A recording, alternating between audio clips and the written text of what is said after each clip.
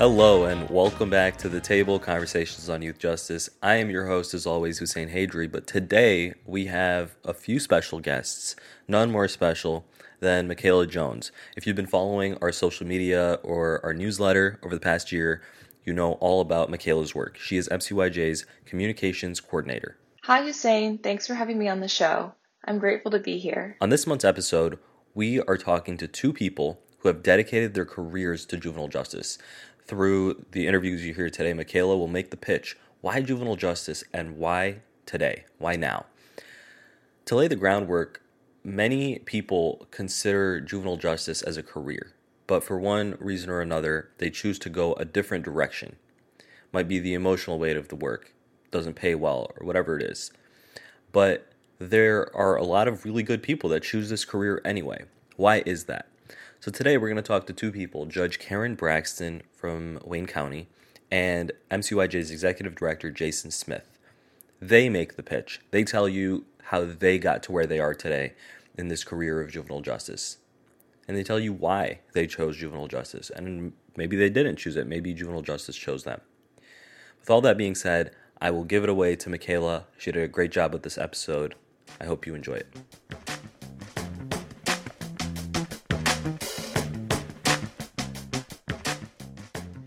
Thank you again for the introduction, Hussein, and for the opportunity to dig more into the why of juvenile justice. Today, we will explore the reason why juvenile justice has connected with our two guests, including how they found their way to juvenile justice, or, in some cases, how juvenile justice found them. We will also hear how juvenile justice could align with your own professional journey. Our two guests today are no stranger to juvenile justice. Combined, they have over 20 years of experience in the field. This is what Judge Braxton told us about her journey to juvenile justice work in the family court and what her work entails. All right, I am one of 6 judges in the juvenile section of the Wayne County bench. All of us hear what we call a blended docket. So we hear abuse and neglect cases, or sometimes they're called dependency, and we also hear juvenile delinquency cases. Juvenile delinquency are the cases where our youth are charged with a crime, and we can take our children up until their now 18th birthday, since the laws have changed, but we can maintain jurisdiction until their 19th or their 21st birthday, depending on the type of charge it is. We also deal with the dependency or child abuse and neglect cases, and that's when the parents have done something inappropriate, or maybe they forgot to do something that they should have done, and we are adjudicating those matters to address whether their rights should be terminated, and if so, should it be on a temporary basis or on a permanent basis. We also do adoptions, guardianships, child custody cases. I think that covers the gamut of it. In a general week, we are the busiest court in the state of Michigan. So we do have the highest volume of cases of any other circuit court within the state of Michigan. In any given week, we might just have some review hearings where we are reviewing the status of some of our cases on both sides, whether it's the dependency or the delinquency cases. On a week like this week, we might be involved in a trial. And this week I did a case where we had a deceased child, and I was addressing the termination of the parental rights as it related to the remaining children that were previously in the home when the child was found deceased. So there's no set way that our dockets go. We are all flexible to set our dockets based on the caseloads that we have, the severe nature of the cases. So this week I only did the trial because it required my attention for 2 days, and we went strong for 2 complete days for this trial. On those other days, I did some other review hearings. But all of us set our dockets differently, but we're doing these same types of cases throughout the week. I'm looking forward to revealing some of our conversations with Judge Braxton and Jason Smith because they both share their passion for their work, and it's deeper than simply a job description written on paper. It's a connection with the justice-impacted young person, their story, and their future that shines through both Judge Braxton and Jason Smith. Before we jump into the interviews, I want to tell you about myself. In my job, I find ways to help our supporters develop a human connection with justice-impacted people by creating graphic representations of data that show how various groups are affected by the current juvenile justice system, and breaking down the language and policy surrounding Michigan's JJ system so that it's easier for folks to understand. I also provide ways that our supporters can take action and aid in our mission of improving the JJ system. But at MCYJ, we don't do direct service work, which is why it's so important to hear from people like Judge Braxton, who talk to justice-impacted youth and families regularly. Jason's journey to youth justice took an unconventional path. Take a listen. All of my work experience has been in the field of juvenile justice or working with at-risk youth. It started with an internship with the Ingham County Juvenile Court. I just went to a job fair and talked to someone who had a table there from the court, and like really it piqued my interest. Particularly, I think growing up, I've had the privilege of having adults in my life, whether it was my parents or school social workers, people who really supported me and believed in my ability to succeed. And I wanted to be that for young people who need that additional support. There was something about uh, teenagers specifically in the juvenile justice system that are kind of at a fork in the road, 16, 17-year-olds, that I really took an interest in working with that population specifically, helping young people who are transitioning to adulthood succeed. And so from that internship, again, all of the work I did was directly involved with young people in the juvenile justice system. I worked at a transitional living home for girls who were adjudicated in the juvenile justice system in Lansing. I worked as a juvenile case manager in the Wayne County juvenile justice system for a couple of years. I then went to grad school, the University of Michigan's School of Social Work program, because I realized that I didn't want to necessarily be a probation officer or that on that side of the juvenile justice system where I'm in charge of punitive measures to a certain extent, along with the treatment stuff, and really wanted to focus on providing therapeutic intervention. So when I first went to grad school, my goal was to be a therapist, a clinical therapist that works with justice-involved youth, maybe kids who were court ordered to participate in therapy, so that I could still work with that population, but more on the therapeutic side. Just over time and learning. Sorry, Oh, sorry to cut you off, but what is that? You said the therapeutic side. What does that actually entail? You're meeting with the kids and all that. yeah, just if they were court ordered or if they just realized them and their family that they would benefit from individual counseling or family counseling, that I would provide that. I specifically was interested in working with Black youth, Black males, and just a therapeutic clinical intervention, and even went as far as getting my clinical license too, to provide therapy. Um, while I was in the MSW program, I had classmates who had policy internships, and then I met someone who was doing an internship at the Michigan Council on Crime and Delinquency, which is now the Michigan Center for Youth Justice. And I was really intrigued by that. Had no idea that there was a such thing as policy advocacy back then, or justice reform advocacy, and just threw my hat in the ring. Actually, switched field placements when an opportunity became available to work or do my field at MCYJ or MCCD at the time, and from there was just hooked. Like knew that I wanted to do advocacy, use the background that I had from working in the field directly to inform reform work. And when I graduated, I moved to Chicago for a while, but stayed in touch with the advocacy community, participated in a national fellowship for young professionals of color. I was young back then. That were interested or just starting their career in juvenile justice reform, and an opportunity came. Like my whole goal was to move back to Michigan to work at MCYJ, and an opportunity presented itself for us to move back. I took a job working for the Washtenaw County Community Mental Health System in their Children's Services Department. and did that for a little less than a year. And yeah, my former supervisor at the time here at MCYJ said that there was an opportunity for me to start or to work here, and so I made the transition, and I've been here for about 9 years now. I started off as a policy associate. I did a lot of like the comms work back then, and a lot of individual project coordination, and helped with event planning, and then eventually transitioned to being the policy director and the lead legislative advocate, and became the executive director a couple of years ago, 2 years ago. One of the points Jason mentions about wanting to work with youth was really interesting. He mentioned that he wanted to do for other young people what was done for him. It is interesting how people early in our lives can influence us or inspire us to head in a certain direction.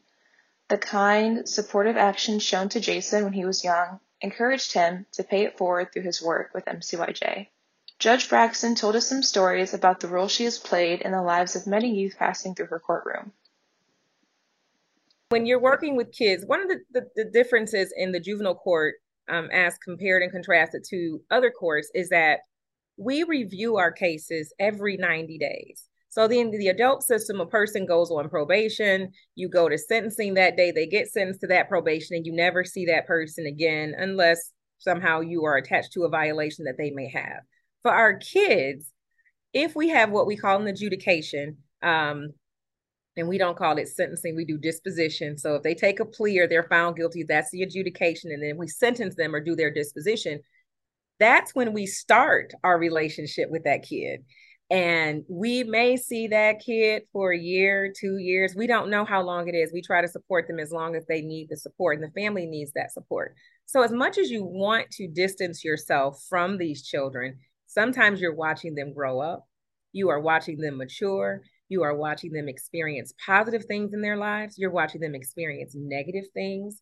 They may come in and share about a death of a close family member. And we have to have enough empathy at that point to say, well, maybe today is not a good day to have your court hearing because you're not going to really engage the right way I would like you to engage or the way that we're used to engaging.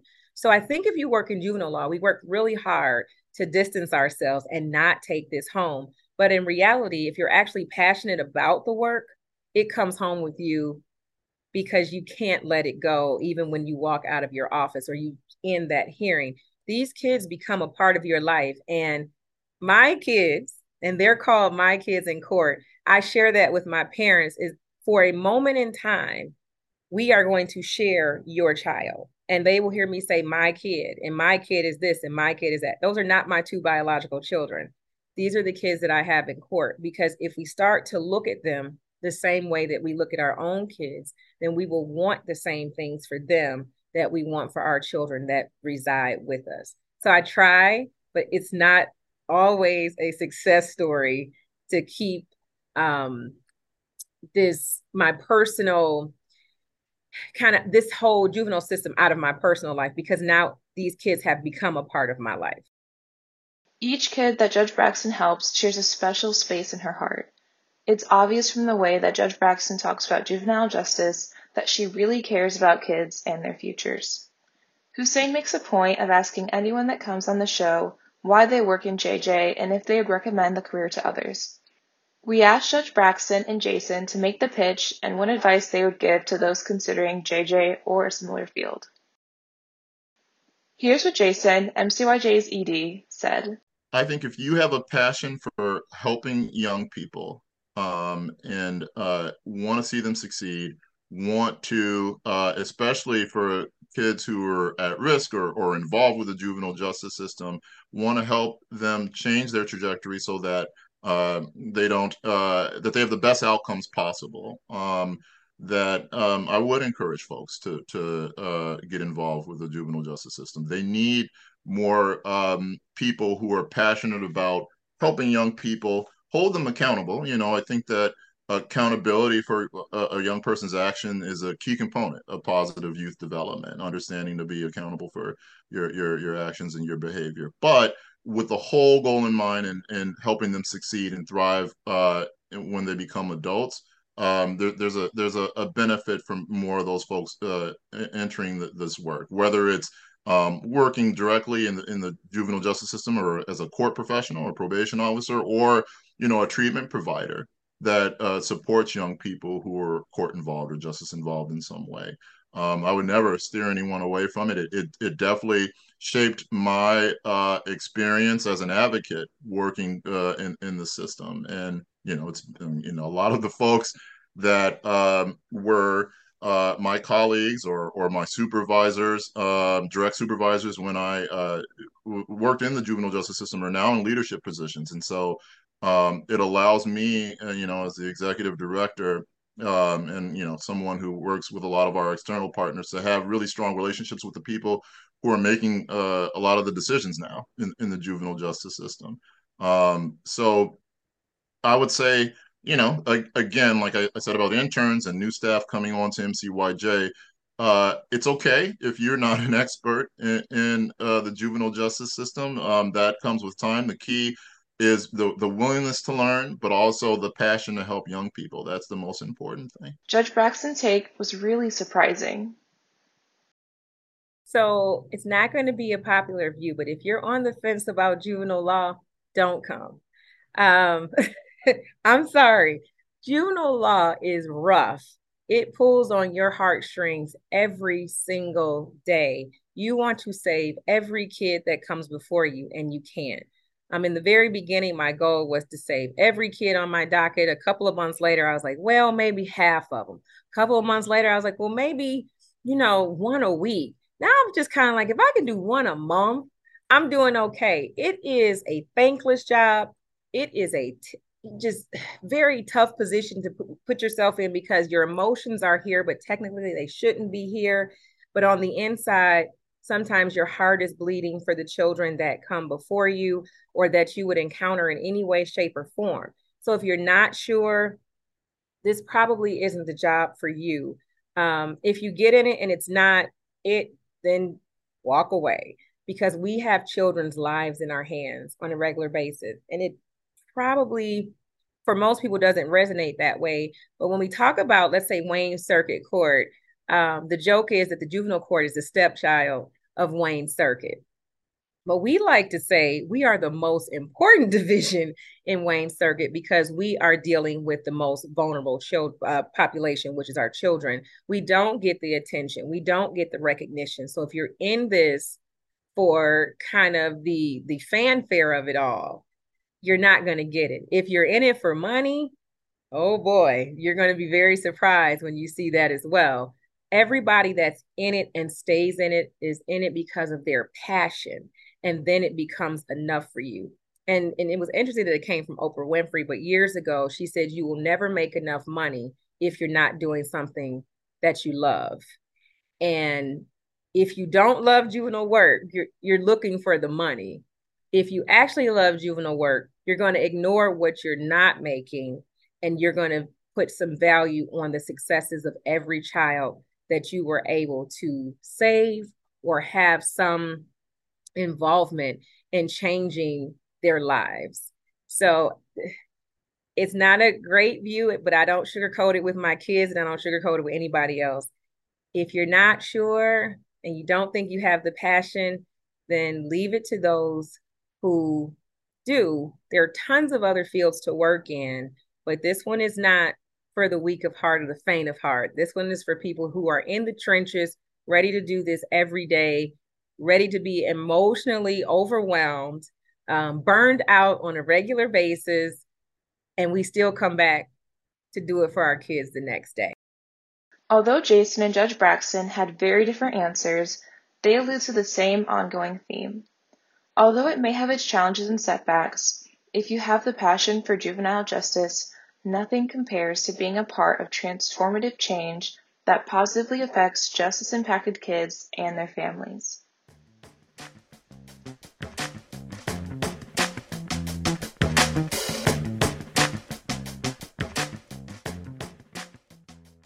After talking to Judge Karen Braxton and Jason Smith, it opened my eyes to the dedication and range of emotions that comes with this work. As previously mentioned, yes, it can be exhausting. And yes, sometimes you may not get what you wanted to accomplish done in the time frame that you would have liked. But at the end of the day, those small things do not matter if you have a strong drive towards the work. What matters is being able to have even the simplest positive impact on a justice-involved individual. That value is immeasurable.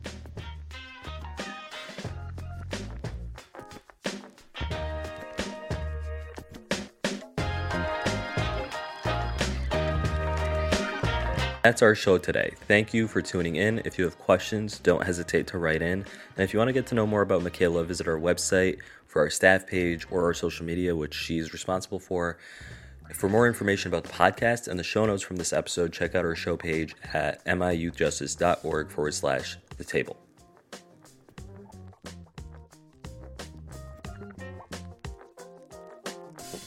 This show is written and produced by me, Hussein Hadri. Our theme music is Wasted Education by Blue Topaz.